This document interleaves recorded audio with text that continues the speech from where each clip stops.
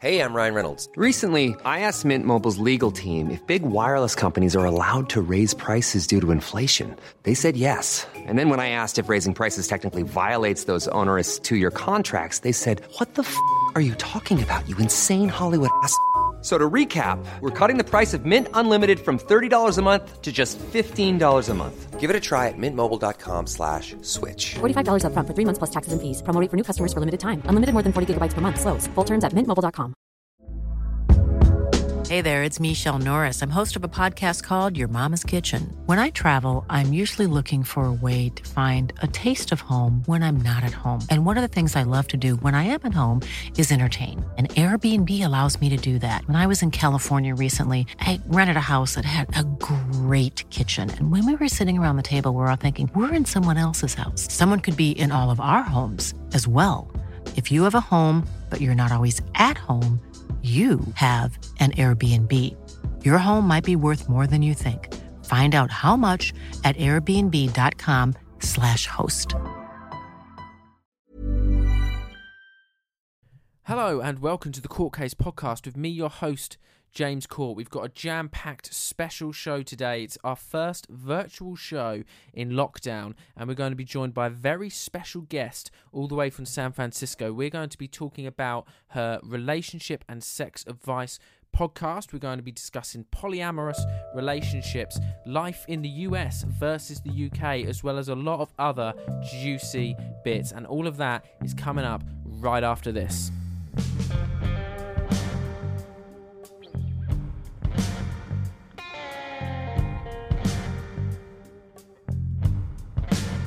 Today's episode is sponsored by Ellie B Illustrates. Now, she runs an Etsy shop that sells graphic design, prints, mugs, stickers, greeting cards, all sort of things that you would like that. And if you'd like to support a small business that has some really great artwork, head on over to Ellie B Illustrates on Etsy. If you use the coupon code COURTCASE, and you get 10% off every order from now all the way through to the end of February. So if you go over to Ellie B Illustrates, use the coupon code COURTCASE and help support a small business, and you'll really be making a difference. That's Ellie B Illustrates. Check it out, guys. Hello, happy Friday, everybody. I'm joined by my usual co-host, Sweet Tea. Hiya. And we've got a very special guest today. Sarah from the Regardless of Reputation podcast is here, all the way from San Francisco. Hi, I'm so glad to be here. Yeah, it's so great to have you on the show. This is our first, across seas collaboration with someone, so... It's so cool. Yeah. Oh, is it really? I feel so honored. Thank you. Hopefully, and to be honest, it's from reading up on your podcast, it is something that our show is really interested in, and I'm really excited to talk about stuff today. Yeah, I've been buzzed. I am so excited. Yeah, everyone on our show loves juicy relationship-y stuff. You are... That's what we're here for. Yeah, right up our alley, which is perfect. To start, to chat a little bit about you and your podcast, when did you start doing this one? Yeah, so basically I thought of the idea for Regardless of Reputation a few months ago, but I'm also currently writing a poetry book, and so I just was super overwhelmed. I cannot start a podcast right now while I'm also trying to finish this book, and so I thought of the idea and the title and everything, and then I published my intro last week, and then my first official episode goes live tomorrow. And so basically what Regardless of Reputation is a podcast where I talk to a bunch of different people about their relationships in their life. And it's about dating and familial relationships, platonic relationships, just any sort of connection to other people. And I started it because I wanted to learn about people who have a different lifestyle than me, and also have conversations that are maybe hard to have. Relationships are really hard, and people don't always have support systems around them to have those hard conversations. So I just wanted to start talking about the things that a lot of people don't talk about. That's great. Yeah, no, I love that. That's beautiful, and that's I can't wait. So if the first episode's out tomorrow, that's perfect. I mean, this goes out on Friday, so it will already be out when this podcast airs, so everyone will be able to check it out. Is it just Spotify, or have you got other platforms it's on?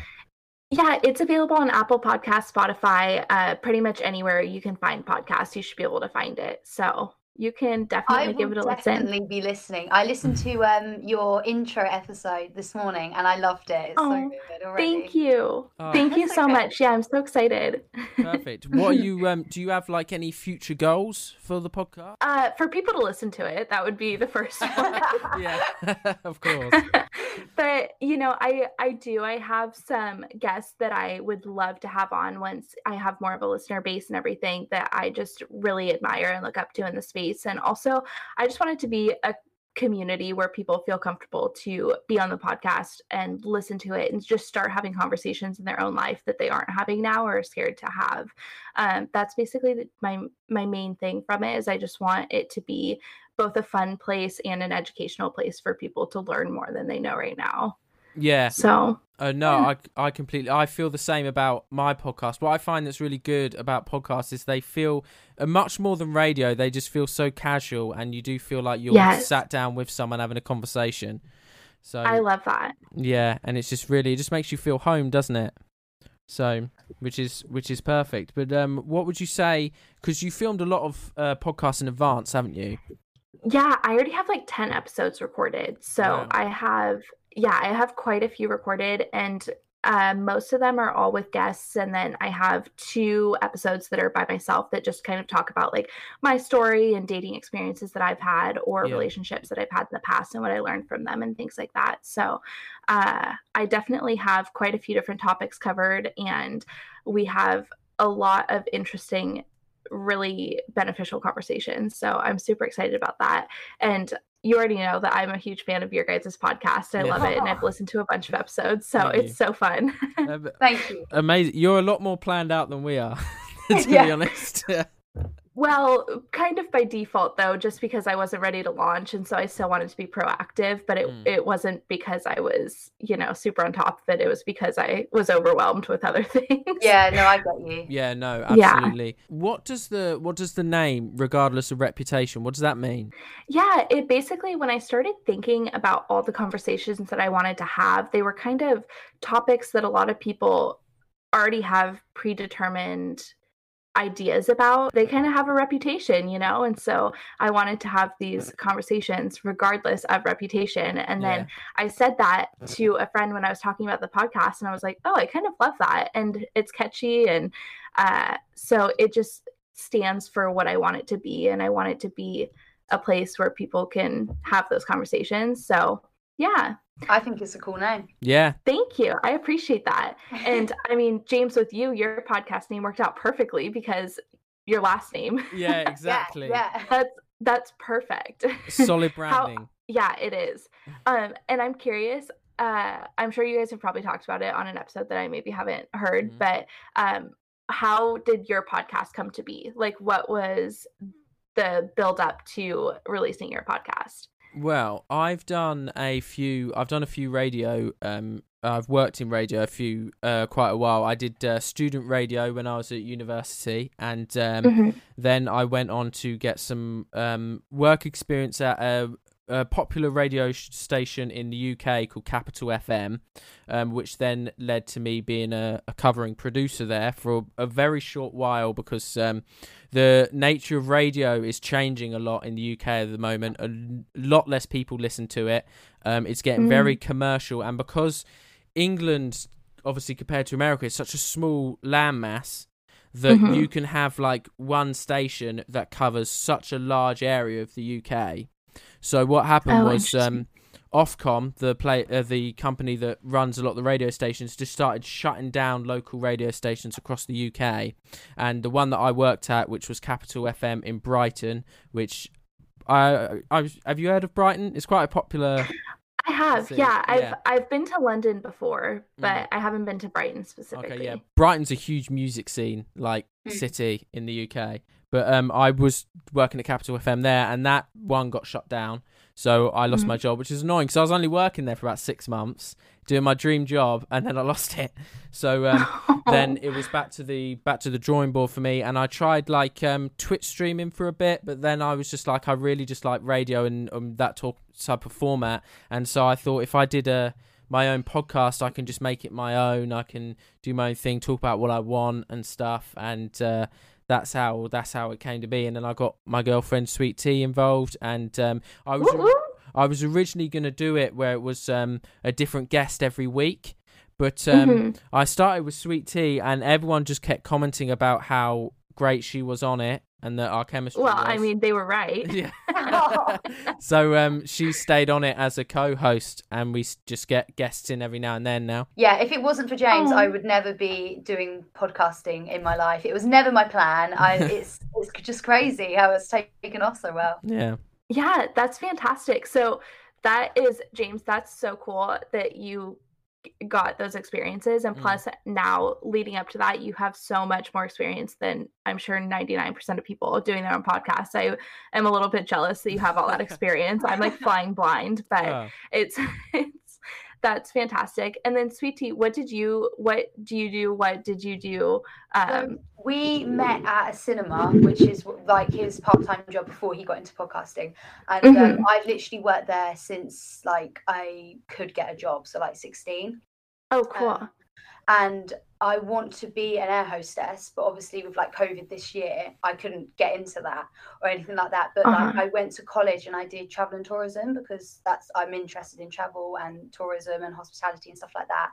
So my main goal now would like for next year is like, well, this year actually, I forgot it's 2021 already, but I know it's crazy. But it's to do like hotel work and be like a receptionist, or maybe like own my own hotel. That would be cool. That's so fun. Okay, I love hearing that because I love travel, and I apply. So air hostess, is that the same as a flight attendant? Yeah. Yes. Yeah. Okay. I actually, that's so funny because I applied to be a flight attendant right in March, and then right like when COVID happened. And so I obviously like all the airlines were not hiring and stuff like that. God. But travel is a huge part of my life. I was supposed to move to Ireland for a year last year, and then COVID happened. And so obviously I'm in California still. But that's so cool, and I love that. So I'm really excited for you. Thanks. You're so welcome. And I know I had said before that I've actually been to London, so that's super fun. And I know, James, you've been to the US before, right? Have you, Sweet Tea? I've been to New York. Did you like it? I loved it, yeah. I mean, I went with school, so it wasn't like the best trip and the best sightseeing of New York ever. But like in general, it's an amazing place.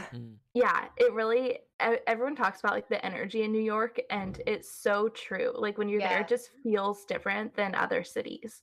It's 100%. A really special place, And James, you've been to Florida and a couple of other states, right? Yeah, I've been to a few. I've been to Florida a few times, and I've been to California in 2015, and I've been to Nevada and Arizona when I went to Las Vegas, and I think that's it. I think that's all of the ones that I've been to. But I love That's America. so fun though. Yeah. Yeah. Do you? What is your favorite thing about America that's different than home? It's just because like it's why I want to explore more of America. Is because America is so huge, and it's like it's massive. There's so many different crazy. There's so many different cultures and ways of life and different living all across America. Like where I even from the states that I've been to, like the way people live in Florida is so different than like California and stuff. And I just want to experience it all. To be fair. Yeah, it's so interesting. It really is. And I've actually been to 46 out of the 50 states. Wow. So, oh my God. What's your favorite I love state to then? travel. Yeah, that's sick. What's your favorite state? Oh my gosh, that's so hard to choose. Really? Like James was saying, it really is so different, and I love going to like the different national parks and stuff that are in the states, because I think that that's one of the most amazing things that the US has to offer is the natural beauty and national parks, and everything is just unbelievable. I have to say, I do really love some of the states like Colorado and Utah. They just are so naturally gorgeous, and if you like outdoor hiking and biking and things like that, it's a really cool place to be. I'm a little biased towards California because I was born and raised here, and we have everything. We have snow, we have mountains, we have beaches, we have literally everything. But it's so hard to choose. I also love the East Coast, and it feels like a different place than being home. So I honestly know that answer didn't help you at all, but it's so hard to choose. And Hawaii is gorgeous, but I think that it's also, really touristy at this point. And I think that other like tropical places like Belize and Mexico are maybe a little bit like, better. Yeah. Yeah. So, but it's so fun. And I actually backpacked Europe for a couple of months after college. And so I spent a little bit of time in London before I went to Spain, and I absolutely loved it. Yeah? I did. You got to come back. I know. Well, okay. So I actually, sore subject, I have a flight booked for May that was booked like 6 months ago when I thought the world was going to be better by then. And now I'm just, the closer it gets, the more I'm like, this is so sad, because I'm supposed to go back to London in May and then go to like Germany and the Netherlands and stuff. And obviously that's not happening now because it's not at a place where I thought it would be, but I had really high hopes a few months ago that it was going to be, but it's not. Well, if you ever end up there, we'll definitely come up and meet you. Yeah. That would be so fun. I would absolutely love that. We'll And I definitely will be back. It just will not be in May. Go for some drinks. That would be so fun. But yeah, so I definitely will keep you guys posted on my future travel plans, since May will clearly not be happening. Please do. I absolutely will. I want to get on to next. I want to talk about like differences between UK and the US. I want to discuss that. We've got some questions, and we're going to get to that just after this.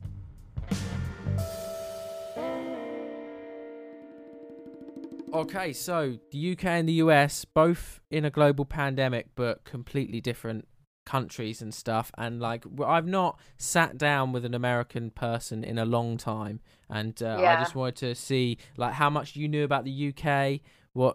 We have some questions about the US as well that we want answered. So we'd just love to chat about that. Let's do it. I'm excited. I probably will not know many of the answers for the UK, but I will try my best. Right. Here's a big one, that you guys have gun control, obviously, in America and stuff, which is something we don't have.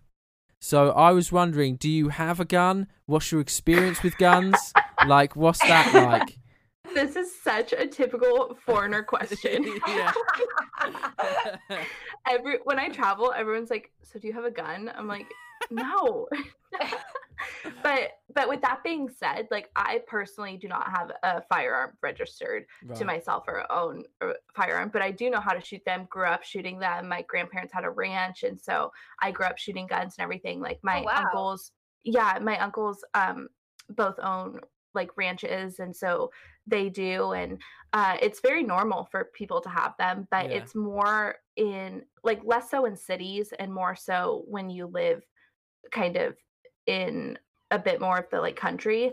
But also I dated somebody for almost like 3.5 years, pretty much all of college, that was in the military, and so he had guns and stuff like that because as part of his job, it was just what it is. So it's super interesting though, talking to people from other countries about it, because it's very normal here, but also it's such a touchy subject for some people. But to me, I like grew up around it and feel very comfortable and safe handling them because I know the proper procedures to do that. So I'm like super indifferent about it. Obviously not indifferent about terrible things happening with guns, but terrible things are going to happen no matter what, unfortunately.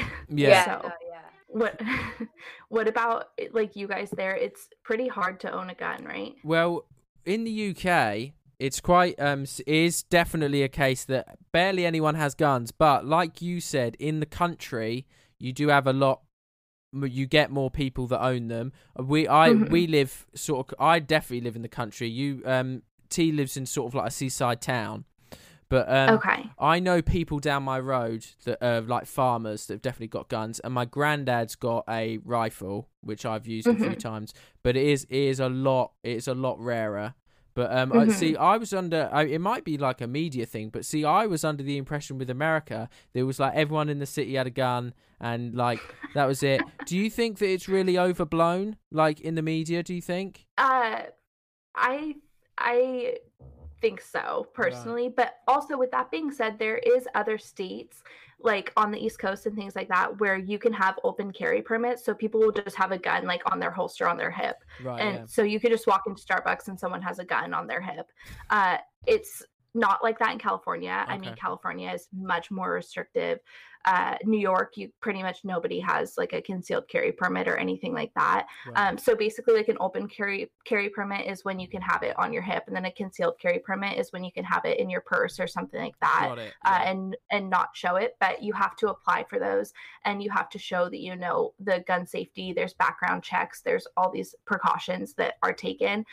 There's some states that are less so like that, but there's still tons of precautions that are taken. But there is some places where you can just, it's called like cash and carry, and you can go in and buy a gun and walk out with it the same day. But most time there's like a cool down period, they call it, where you have to wait 2 weeks to pick up the firearm. So you can't just like go buy a gun in a of course blind rage and have it right then. Like you have to wait.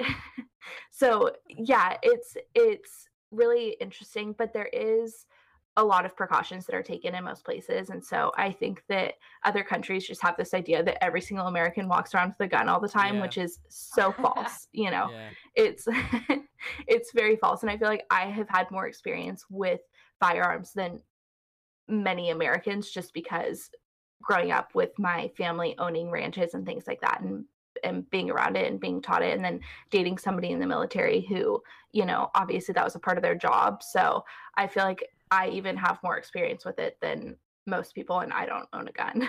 Yeah. Okay. Well, that's... Yeah, wow. Yeah. That's really interesting, though. Yeah. I did think it was a bit overblown in the media, to be fair, because they do like to pun it out as like this big scary thing that happens in America. But, you know. Yeah, I mean, also, like, the last thing I'll say about it, we do have more of gun violence than a lot of other countries, like, by far, which is really unfortunate. And it's hard because it's, you know, with more regulations, at the end of the day, there's still going to be gun violence no matter where you are, no matter how many restrictions. And so it's really hard because, you know, how do you prevent like terrible things from happening? I don't know the answer to that, but Would you prefer it be like the UK where like no one has a gun, or like the US where it's all through the law, gun control? Well, so the right to bear arms is in our Constitution. Yeah. So if it got taken away, it would be taking away a constitutional right. And so I actually studied political science in college. And so I feel like everybody should have the right to bear arms because it's in our Constitution. And to change something in the Constitution is a huge, huge, huge deal. And so I think if somebody wants to and they're responsible and eligible, then it's literally their right as an American citizen. But if they are ineligible or do not pass the qualifications or the background checks or anything like that, then no, they absolutely should not be able to have one. So that's just my personal opinion, and by no means is that the right opinion. That's just how I think about it. Yeah, no, that's fair enough. Yeah, I completely get what you mean there. What are your thoughts on like what's happening at them? Because there's a big thing, obviously in America at the moment, the whole storming of the Capitol building, and they tried to do that coup and everything. And obviously, it's not. We see it all in the news, but it's not affecting us that much here. How what's it been like in America since that's happened?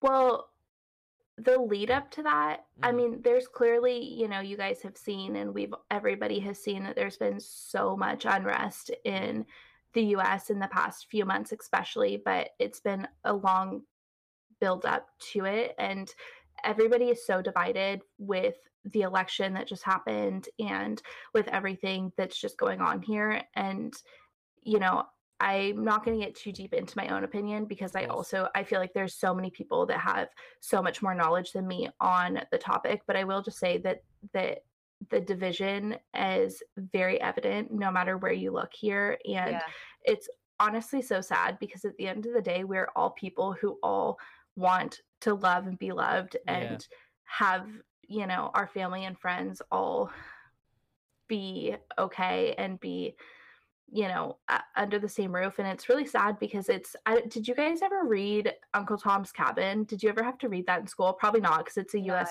No. written about but it's this book that's basically written about the Civil War, and there's like two brothers that, okay, I haven't read this book in a while, and so if I get details wrong, no one come for me. But the main basis of the book is like that these two brothers are fighting for opposite sides of like one's in the Union troops and one's like in the Confederate troops, and it divides their family because they don't believe in the same thing. And I just feel like that's just how America feels right now. Like like Hatfields and McCoys. Okay, so funny story about the Hatfields and McCoys. This is totally off topic, but my family is the McCoys. My mom's maiden name is McCoy. Like our No way! That's amazing. That is so sick. I find that's so interesting. That is so cool. What, like, have you traced your family tree back? Yeah, it kind of.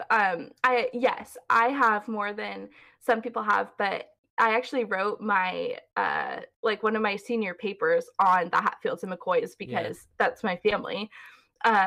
But yeah, it's obviously it was a long time ago, and we have no personal connection to any of that, but we actually would have family reunion. We used to the last one was 5 or 6 years ago, had family reunions with the McCoys and any Hatfields that we could find that were invited. I mean, to us now, it's the same as it is to you guys reading it. It's just something that happened in history, and it's a story. But yeah, we all have these wooden signs that say the real McCoys and stuff. That's such a cool claim to fame. I don't think you know what we're talking about, Sweetie. The Hatfields and McCoys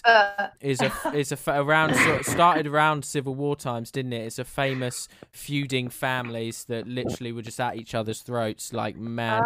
Yeah, and they say that it all started. Yeah, well, I mean, a lot of people got killed and were killed, so it's, Yeah, it's not that cool, but I mean, the fact that you can say that you're a McCoy is quite cool. Yeah. Yeah, it's I mean, it's my mom's maiden name, so, all my uncles and my grandparents and stuff, their last name is all McCoy, so it's pretty crazy. And then they had a show on the History Channel, the Hatfields and McCoys. That's how I learned about it. I watched the Hatfields and McCoys history channel. Yeah, it's super interesting. I mean, I'm not personally super super connected to them. I'm not a direct descendant of anyone that was a part of it, but it was my family, so that's pretty wild. That's mad. It is. It's crazy. That's a cool claim to fame. That's awesome. And that wasn't even planned. We didn't plan on talking about that. It just happened. I saw it happen. Yeah. Yeah. You're our witness. But no, going back, what jobs have you had so far? Anything interesting? Anything interesting? I think so. But during college, I worked at a craft store for 5 years, and it was the best experience ever. I was a manager there, and that was super fun. I absolutely loved that, and it was a great experience. I love everything creative, so it was really fun getting to do that. And then after college, I booked a one-way ticket to Europe and backpacked for a while, and then I came back, and now I work in social media management, so I do content creation and curation. Nice. Yeah, so that's super fun. I work for a couple of local companies. I work for a real estate agent, and then also for a vegan sweets company. And so I do all their social media and digital media and stuff like that. I do advertising and marketing. Nice. And I really love that. And then I also do freelance photography. So I do some wedding photography, couples, portraits, family photography, everything like that. You keep yourself very busy. Yeah, I do. I do. And then, like I said, I'm also writing a poetry book and just launched the podcast. So I have, definitely kept myself busy during quarantine in the past year and stuff. So it's been good, though. That's not. Thank you. Wearing many hats is what that is. Yeah. Anything creative, I love. I'm here for it. Did you have any other questions about being an American besides owning guns and all hating each other? Oh God, when she says it like that, that's not good. We need to think of some nicer ones. Well, okay, here's a nicer one. Okay. How many times have you been to Disney? Oh, a lot. A lot. But also I'm from California, so for me it's only, well, I'm going to say only 8 hours away. Like people in the people in Europe can travel through countries 8 hours away. Yeah.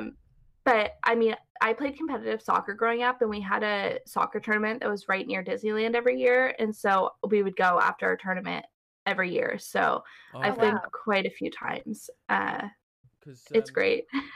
my guilty pleasure is I'm a huge Disney fan, particularly the parks. Like, I don't know if you can see, but my room is Disney park themed, and I've got pictures. Oh, I love that. Of there's Pirates of the Caribbean and Splash Mountain. Oh, so fun. And pictures of the artwork of the rides and stuff. I love it. That's so fun. Disney nerd. Yeah. So, what's both your guys' favorite Disney movies? You're not. See, I've gotten you into it. You're not as much of a fan as I am. No, I prefer Disney Pixar.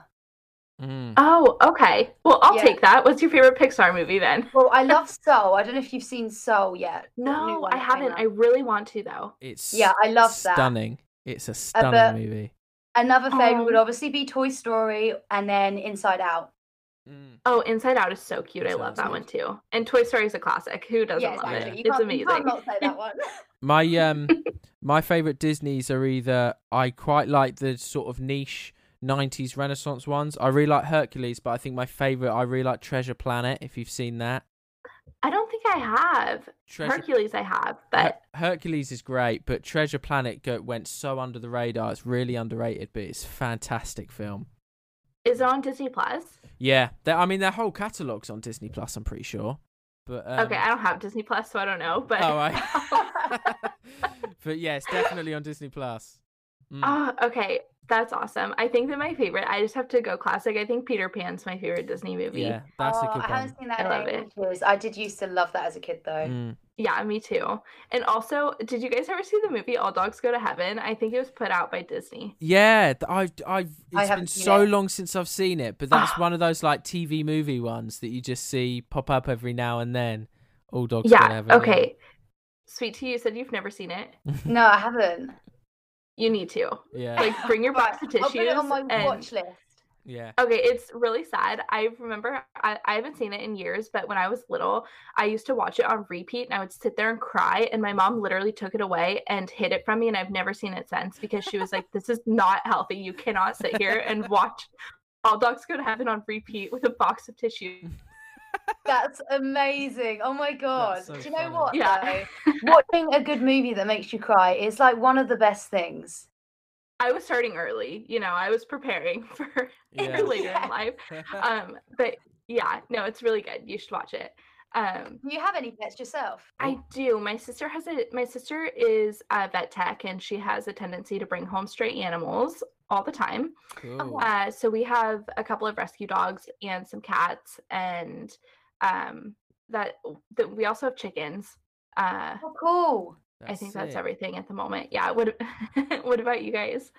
I at the moment, no, we did have a dog, but we don't anymore. And I've been begging my mum to get another one, but we just haven't got round to it yet. You've got a lovely dog, haven't you, Sweet Tea? Yeah, I've got a German Shepherd called Saber. Oh, cute. We had a German Shepherd. His name was Reno. Oh, so cute. That is such a cool name for a dog. That is a really cool name. Yeah, he was rescue, and he was named something else, and we were like, we don't love that. And so we changed it to Reno. But yeah, he was a really cool dog. Oh. Yeah, but that's it. Do you guys have any other questions for an American? We want to ask you some questions about the UK and see how much you know. Oh, right? Yeah. Okay, let's do it. So we know that obviously you've been to the UK once. You've been to London. So the first thing I would ask, is there anything that you're jealous of that we got in the UK that you don't have in the US? You mean besides your accents? Does that count? To be fair, that's a thing. Whenever I've been on a trip to America, all of the people go mad for the British accent. They go mental for it. Oh, yeah. Well, it was so funny because when I was in London, I was lost and it was raining, and I had my suitcase, and I saw a police officer, and I stopped and asked the officer, I was like, "I'm so lost. Can you give me directions?" And he was like, "Wow, I love your accent." And I was like, "Me?"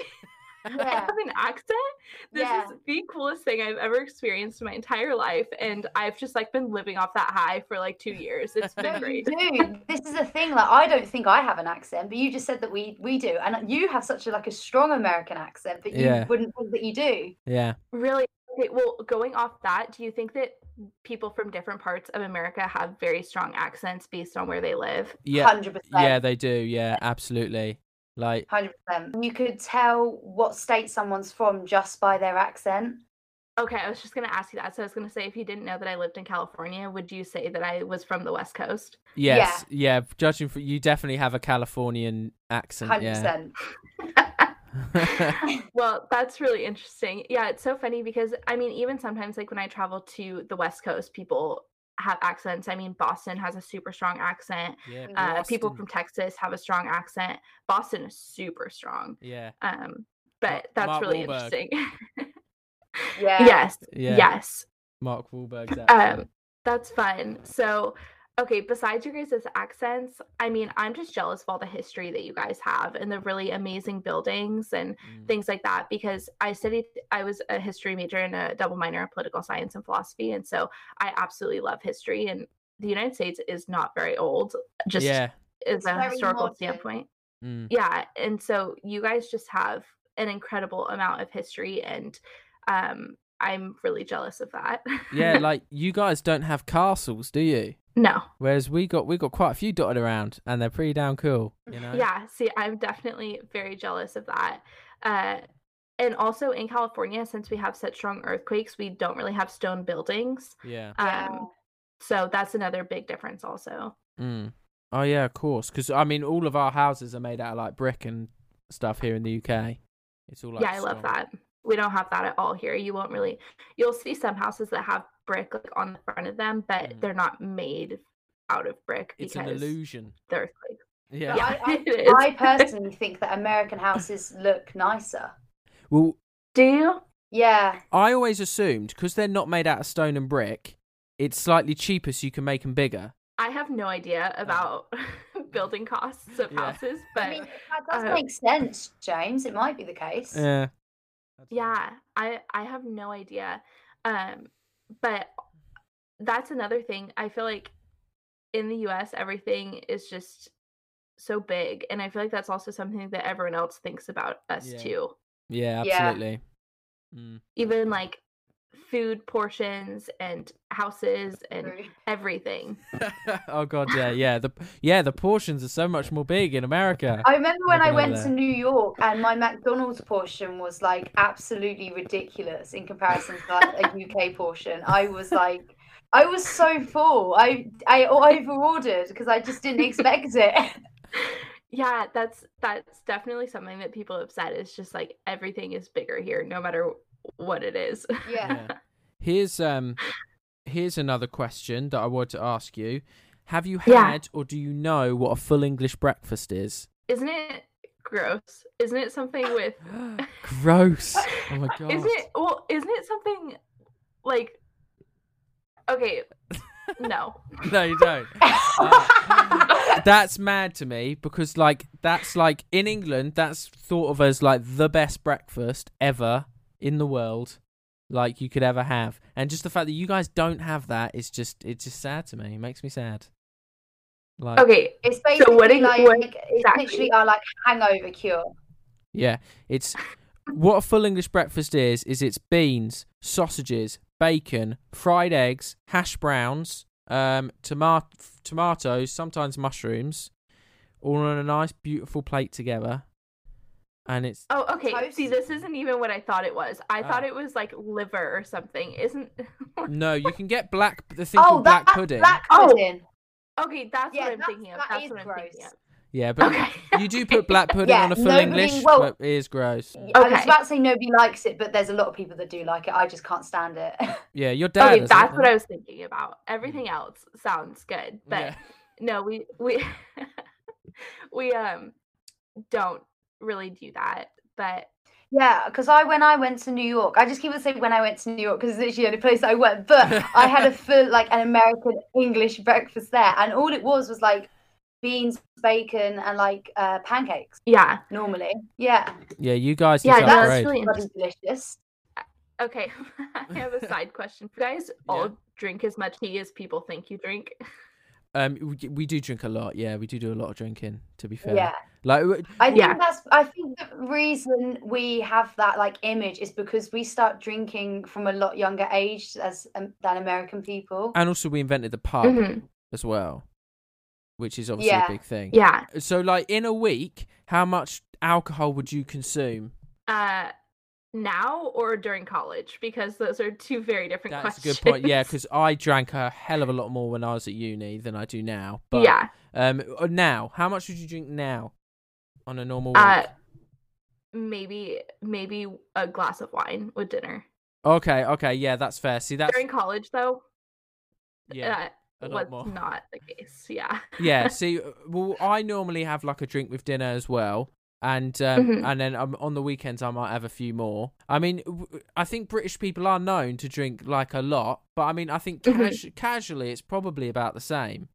I think you drink about the same sweet tea, don't you?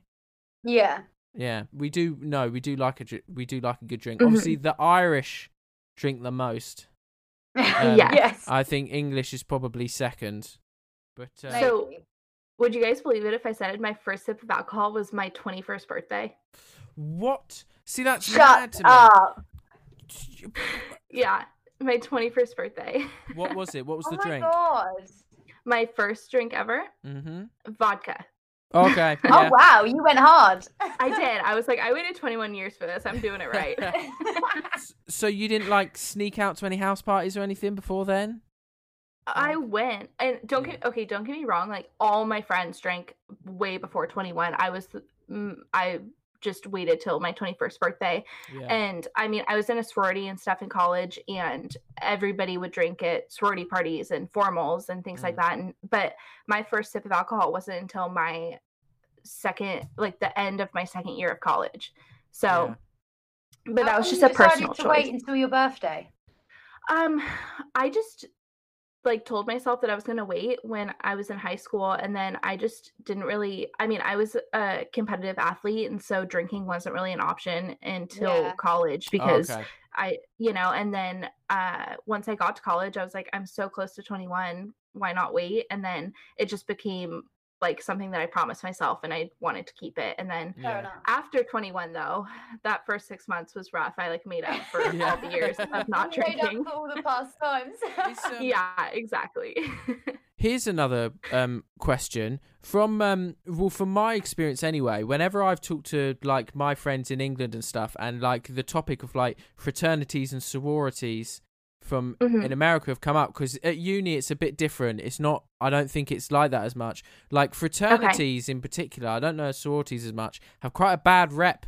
Like here, everyone, guys anyway, think that like the guys that go to fraternities and stuff are just jackasses and dicks that just like do awful stuff. Like, is that bad rep, or is that sort of, have you had bad experiences? What was it like? Okay, so I think that's the reputation of them pretty much everywhere across the board, even in the US. When I told my parents that I wanted to join a sorority, they were like, no way, this is not gonna happen. And I was like, no, listen, like this is all the things that we stand for. And like, take me for example, like I didn't drink until my 21st birthday. Like, it's not like I was partying all the time, getting drunk with all my sorority sisters and hooking up with a bunch of like fraternity guys. And it's funny because my ex-boyfriend that I dated all through college was the president of a fraternity and stuff. And I think that 40% of the time it's a accurate representation of the type of people who are joining fraternities or sororities. I think that you're going to get that, no matter what. And you see certain bad things that happen, and that's the news that's portrayed across America and the rest of the world. And so you see, oh, this terrible thing happened at a fraternity party, but you don't see all the good that's going on behind the scenes. And you also, it's like the news anywhere. Like, you're not seeing all the good things, you're only seeing the really terrible things. And so I don't think it's an accurate representation at all. I mean, I held leadership positions. Like, I went to leadership conferences across the country, and I learned so much about how to, be a better person and take business ideas and things like that into the world, and it was so beneficial for me. And I mean, even my dad now will say that he thinks that I learned more from being in a sorority than I did from 4 years of college. And it's really crazy because we do across the board, like fraternities and sororities do huge amounts of philanthropy and charity and fundraising for really great causes, and none of that's ever talked about. And none of it's ever talked about the fact that, you know, like for myself, like after you make connections with these people who are in your sororities, and then you have like connections to people in business and other parts of life, and you can reconnect with all these people across the world. Like if I see a girl wearing I was in Alpha Delta Pi sorority, and if I saw a girl in Spain wearing an 80 Pi sweatshirt, and I went up and I was like, oh my gosh, I'm an 80 Pi too. And then we got talking, and we ended up like walking around Spain one day together because we were both traveling solo, and like that wouldn't happen without oh my god that. Yeah. So I think that it's such a better thing than people give it credit for, but I know that it really comes with a lot of like misconceptions about it. Yeah. Yeah, I've always thought it's really cool, and if I was to ever given an opportunity, I would have gone in one in a heartbeat, like 100%. Yeah. Yeah, I think that they're really special. Yeah, definitely. I'm trying to think of like what a UK equivalent to that is, but there like really isn't. No, I mean when you go to uni, you just do like shared houses. Basically, Yeah. but you don't do these. You have societies like based on subjects. Like I did like a student radio society, and we did nights where you go out drinking and stuff. But it wasn't like as ham as like they go in America. But the thing is, when you were talking about, obviously, you were asking us if it's true how much we drink. I think a lot of the stereotype as well is that like it's not so much that we drink a lot; it's that there's a stereotype that Americans like don't drink well. Like, because you see we drink. Yeah, but you see, because like when I've talked to like mates when I've been at uni and stuff, and we've seen like these viral videos or whatever of fraternity people, and then we would sit there and be like, these guys can't handle their drink. Like, what are they doing? You know? That's so funny. Well, I mean, you know, the thing is, you're in college and people are going to do stupid things in uni or college, no matter where they are. And there's definitely alcohol involved if you want there to be, but you can also be super successful in a sorority or fraternity without alcohol as well. The guy that I dated in college, he actually didn't drink till his 21st birthday either. And he was the president of the fraternity. So, you know, drinking is definitely a huge part of college for a lot of people. And it was for me in the second 2 years, just because, you know, then I was drinking. But I mean, like with fraternities, I think where the negative like connotations come from is you see, you know, a couple of bad things that happen, and then also they do stupid things like Merry Fifthmas parties. Like you get this is a fun little story. Okay. Oh, James's face lit up. He was like, "Oh, what's this?" Merry Fifthmas party. Yeah, so you know, like a fifth of alcohol. Yes, yeah. Yeah, so Merry Fifthmas is when you go to a Christmas party with somebody and you have to finish a fifth of alcohol between the two of you. Okay. Before you can leave. That's like the point of it. Oh, Not everyone does. Obviously, that is so much alcohol, but you know, stupid things do happen and people make dumb decisions, but you know, I'm sure that you guys have stories like that too from college and or uni and your experience there too. So I'll finish a fifth before I've turned up. Really? That's so true. Oh my god. I mean, and after I started drinking, like I feel like I can hold my own pretty well. Like I'll drink like a bottle of wine before I go to the bars, like as my pregame drink, but not anymore. I probably could not do that anymore, but at the peak of my, you know, drinking. I've personally always had a high tolerance, and I don't take that as like a compliment, because there's been nights where I've literally spent so much money on booze and I've like ended up barely feeling tipsy, and I'm like, what's gone on? I've like wasted so much money here. Like, well, stop drinking for a few months and try again, and you'll probably have a much lower tolerance. Now I drink like 2 glasses of wine and I'm like, this is great. Yeah, I'm literally the same. Like, I'm such a lightweight, but it's so much cheaper, so I won't complain. I know. I am jealous of people who are super lightweight, because that's so much easier. So you have to do so much less work. It's amazing. Yeah. Exactly. I had one more. UK question, and then I want to get on to Courting with James and talk all the relationship yes, stuff. Yes, the last question is, do you know, or have you ever had a Nando's? I don't know what that is. Oh my God. This is mad. This is culture shock. This is mad for me. So basically, Nando's is a huge chain restaurant in the UK and maybe parts of Europe as well. And it's like a staple of pop culture in the UK. Like, it's as well known as like McDonald's. You go out for a sit down meal. You go and have a cheeky Nando's, it's called. And it's like a chicken restaurant. It's Portuguese, and it's like spicy chicken. And it's huge. I feel like I've missed out on everything. Yeah. I don't even know what it is. It's so good. That is when you so next crazy. come to London, we're gonna force you to a Nando's when you next come to London. Yes. Okay. That is fine with me. Take you for a cheeky Nando's. Oh my gosh. Yeah. That's so funny. No, I have never heard of it. When you finish the podcast today, go down to your family and say, "Oh, these two English people are going to take me for a cheeky Nando's," and see what they say. They're going to say, that does not sound appropriate. It sounds dirty. That's so funny.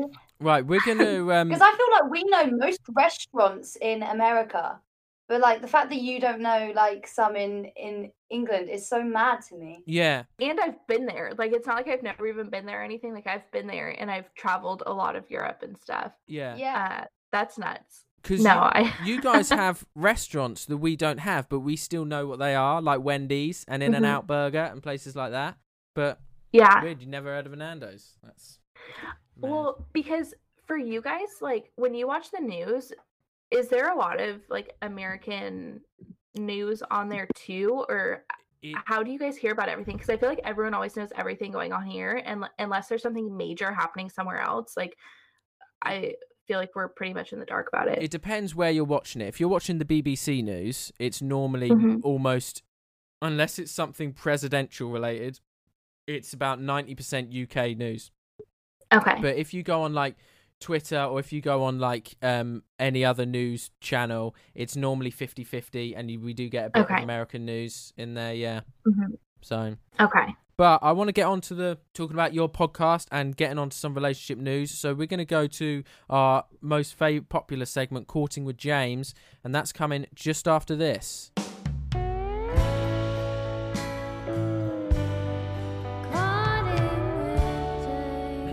Okay, so you are the perfect guest to have on for Courting with James because you're all relationships and like sex advice, like that's your thing. So perfect. So I have got some relationship stories that we could get to, but first I just want to talk about, you sent me what some of your episodes are about, and the one that I really find interesting and that I really wanted to talk about was polyamory and polyamorous relationships.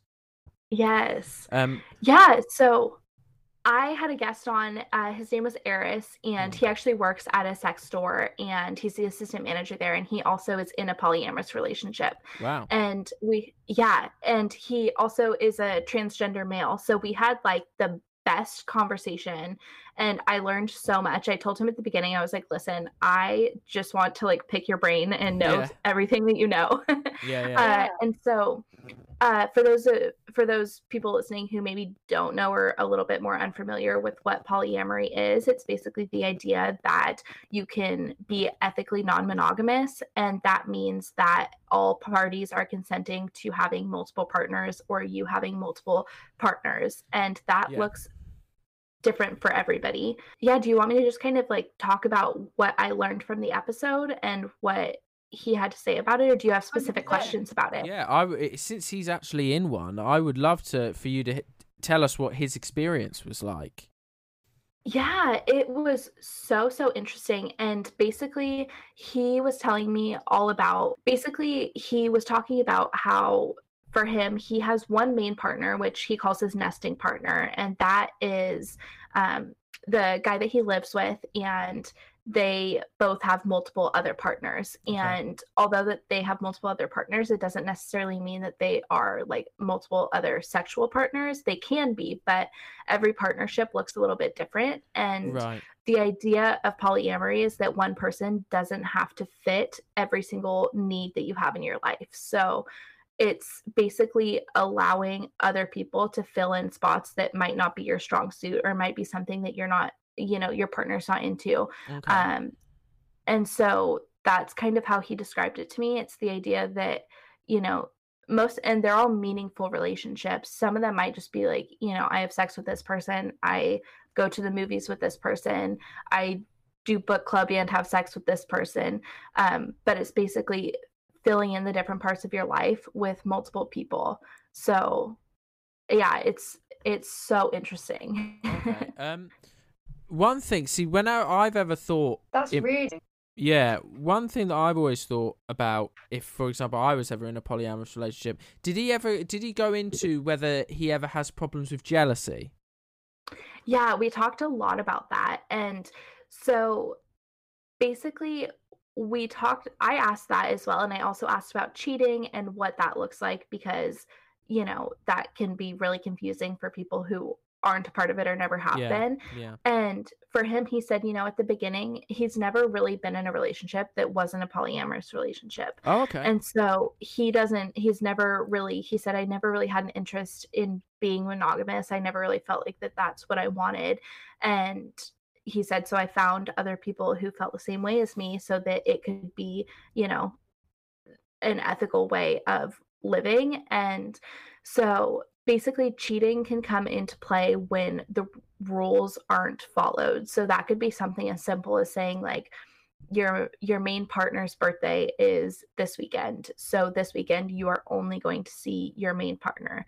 And if you divert from that, or you see your partner that you go see movies with, that could be considered cheating because the rules have been broken. And trust and honesty and communication are the most important things in a polyamorous relationship, as any other relationship, because you have to trust the person and trust that they are abiding by the set out rules, because that's the only way that it can be healthy and maintain longevity. Because otherwise, if you don't trust the person, how are you going to do that? And I thought it was really interesting because everything he was saying, it was so the same as just every other relationship. It just is a little bit more complicated. Yeah. And so the funniest thing to me that he said, the hardest part about being in a polyamorous relationship is scheduling. Yeah, of course.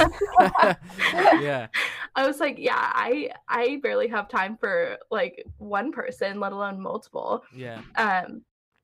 But that was so interesting. And so jealousy, definitely, he said, that's still a part of a relationship like it would be any other relationship. But growing up in that kind of culture and only being in polyamorous relationships, he said, when you're in a healthy one where you're both following the set out guidelines and things like that, exactly what to expect. Like, it's not a surprise. There's, and when you do feel uncomfortable or not okay with something, the rules can always change. And so you just have to be able to communicate with your partner and say, hey, for some reason, right now at this point in my life, I'm not 100% comfortable with you doing X, Y, and Z. I know that it may not have bothered me 3 months ago, but something has changed and this isn't okay with me anymore. How do you feel about that? Yeah. And so just being able to have those conversations and say, hey, I don't feel good about this, or, this made me feel this kind of way and I'm trying to figure out why, and if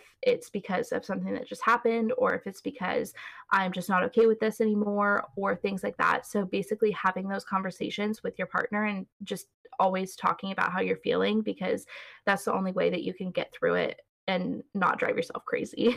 Wow, that's so interesting. I've never I'm not gonna lie, I've never heard it put so positively. Yeah, neither. Really? Yeah. And also, I've watched a lot of like documentaries on it. Like, I've watched Louis Theroux, if you've heard of him, do a documentary on it. He's a British documentary guy, but he goes to America a lot and does documentaries. Like, his most famous one is one about the Westboro Baptist Church. He went and hung out with them for a bit. But he did one on polyamorous relationships. And the vibe I got from that documentary is, if you start in polyamorous from day one, then it seems to go 100% all right. If you're in a monogamous relationship and then one of them brings up the idea of polyamory and it turns into that, it seems to not be successful 95% of the time.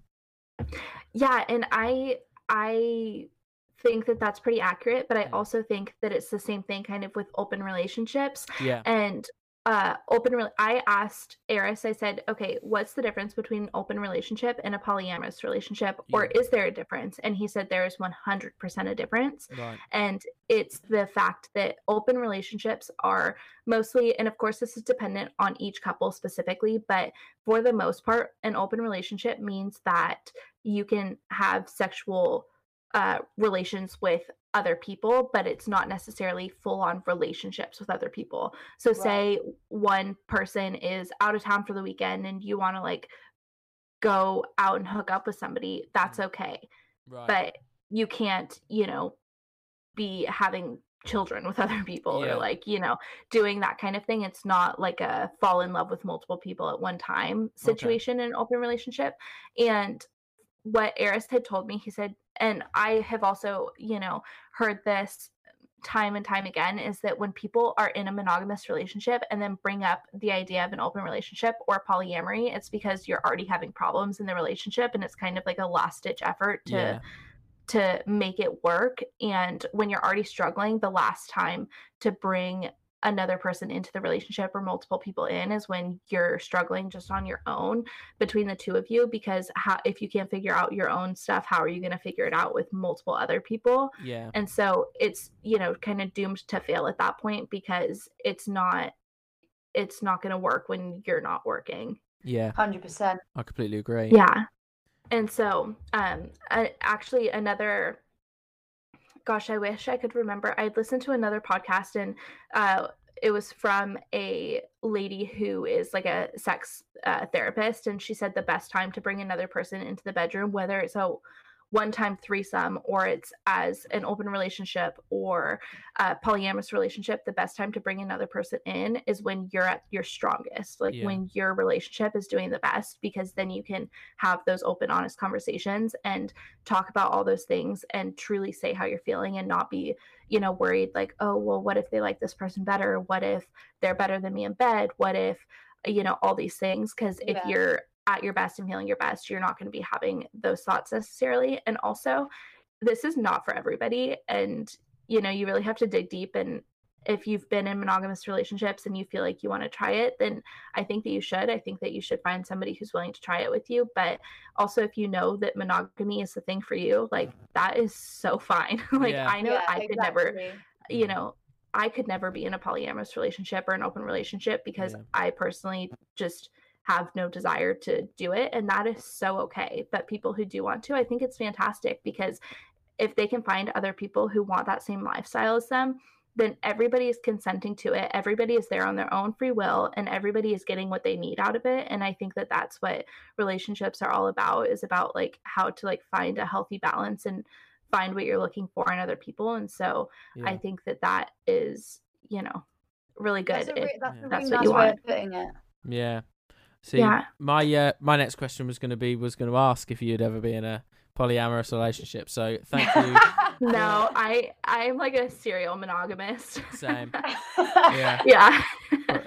Have you? Are you in a relationship right now? Have you got anyone? Or I'm not. I had a pretty serious boyfriend like all through college and thought I was getting married, and then got my heart broken and decided to travel the world forever. And it's fine. I learned so much from that relationship, and I know what I want moving forward, what I don't, and what I'm looking for. And I've dated casually, but I haven't been in a serious relationship in a little while, just because I've been so focused on my own stuff and traveling. Truly, like, I have loved being single. Like, the idea of being in a relationship right now doesn't really appeal to me, because I just have so many things going on in my own life that I'm so excited about. And so I feel like finally, for like the first time ever in the past like year or so, I truly have like loved being single and never been like, oh, it'd be nice to have someone to do this or that with. Like, I have great girlfriends, and I've just been having like such a great time being single that I'm truly like really happy with that. And I'm not saying that if I met like a great person, I wouldn't be in a relationship with them, but I'm not like actively, seeking a relationship. So yeah, no, that's so positive, and it's good to like focus on yourself. And I think, you know, especially after heartbreak, I think sometimes everyone should experience some sort of heartbreak in their life, because it really does like change you, and it really does put things into perspective. Yeah. So No, I completely agree. I fully agree with that. And one of my best friends actually is like never been in love, never had their heart broken. And she just, after, she was like, I don't mean to sound insensitive, but like, I don't know why you don't just get over it. And I was like, girl, talk to me when you get your heart broken and you will be singing a different tune. Like, and it was so funny because a month or two ago, she was like, okay, so I take back everything I ever said. And I was like, uh-huh. That's so but funny. no, honestly, I've said this like time and time again. Getting your heart broken, I think, is the best thing for the best, but pretty worst much thing anyone. It's so much totally. fun. It's not fun at all, and it hurts so much. But once you get over like the initial part of like being heartbroken, I think that it's the most beautiful thing and will literally change your life in so many positive ways if you let it. You have to, you know, learn from it and grow from it, and it can turn into something really beautiful. And like the poetry book that I'm writing, that I've been working on for like a year and a half, it is all about like love, and it goes through the 4 stages of like love, loss, heartbreak, and healing. And so it like goes through the entire process of like being in love, getting your heart broken, and then like healing from it, and like learning how to be your own person, and learning how to like turn something painful into something beautiful. So I think that's an important point, because like you've got to want to learn from it, because there's people that will just take their heartbreak and that'll be it, and they'll just stew in it for the rest of like the year or whatever. But you know, people can really grow from it, and I think that's really important. I think so too. Are you going to be releasing this poetry book when you finished it? Yeah, it's actually going to be published on Amazon, but I don't have a release date yet, so I don't know exactly when it'll be. But it's oh my God, in the final stages. Well, Thank you. When you get a release date, we'd love to have you back on so you can talk about that. Oh, thank you. I would love that. Yeah, it's you know, been a long time in the making, and it's something I'm super passionate about, and I really love it. And so I truly like am so excited about it. But good. Well, it's been so good. Yeah, we'll definitely get you back on and we'll chat about that. We're approaching the end of the podcast now. We're getting to the end stages. How have you found it so far? Have you had a good time? Oh my gosh, I'm so thankful that we finally figured out a time to work this out and to come on, because I had so much fun, and I hope that everybody else got to kind of learn something about us or about America and the UK or non-monogamous relationships. And I also did want to say one more thing about that. He had given me 2 book recommendations for people who are interested in the subject or maybe want to try it for themselves. And one book is called The Ethical Slut, and then the other one is called Master and Slave. So he said that those were really great book recommendations for people who are interested in like that part of relationships and that kind of stuff. So I recommend that to anyone who might be interested. Okay, yeah, no, that sounds good. I mean, I might even check one of those out, because I love. I read my favorite book. I don't know if you've ever read it, but the actor and comedian Aziz Ansari brought out a book called Modern Romance, which is all about like the differences in dating between like when our parents did it and like when we do it now. And it's that like the idea of like traditional love and modern love and all that? Like and like the idea of how it's different with like dating apps now and how they did it back then and stuff. And I just find it so interesting. But, that's amazing. Well, maybe when you guys come on my podcast, we could talk about some of that. Yes, I would love to. Yeah, I would absolutely love that too. Perfect. Cool. Well, that sounds amazing. And thank you guys so much for having me on and having these conversations. I had so much fun. It was an absolute pleasure. So your first episode should be out when we air this, so next Friday. So this Friday. It comes out tomorrow the 19th. So it's it's Regardless of Reputation, and it's up on Apple Podcasts, Spotify, all that kind of stuff. Cool. And you've got an Instagram as well for it? I do. It's just at Regardless of Reputation. So we do a lot of fun stuff over there. Okay, amazing. Well, you've heard it here, guys. So head on over there and check out her podcast. It's been a pleasure having you on, guys. And thank you. Thank you, everybody, for listening. We'll see you next week for some more great stories. Bye-bye, everybody.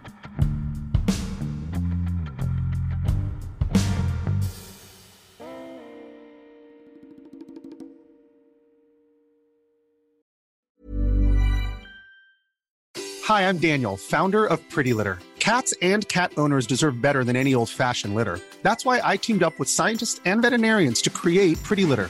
Its innovative crystal formula has superior odor control and weighs up to 80% less than clay litter. Pretty Litter even monitors health by changing colors to help detect early signs of potential illness. It's the world's smartest kitty litter.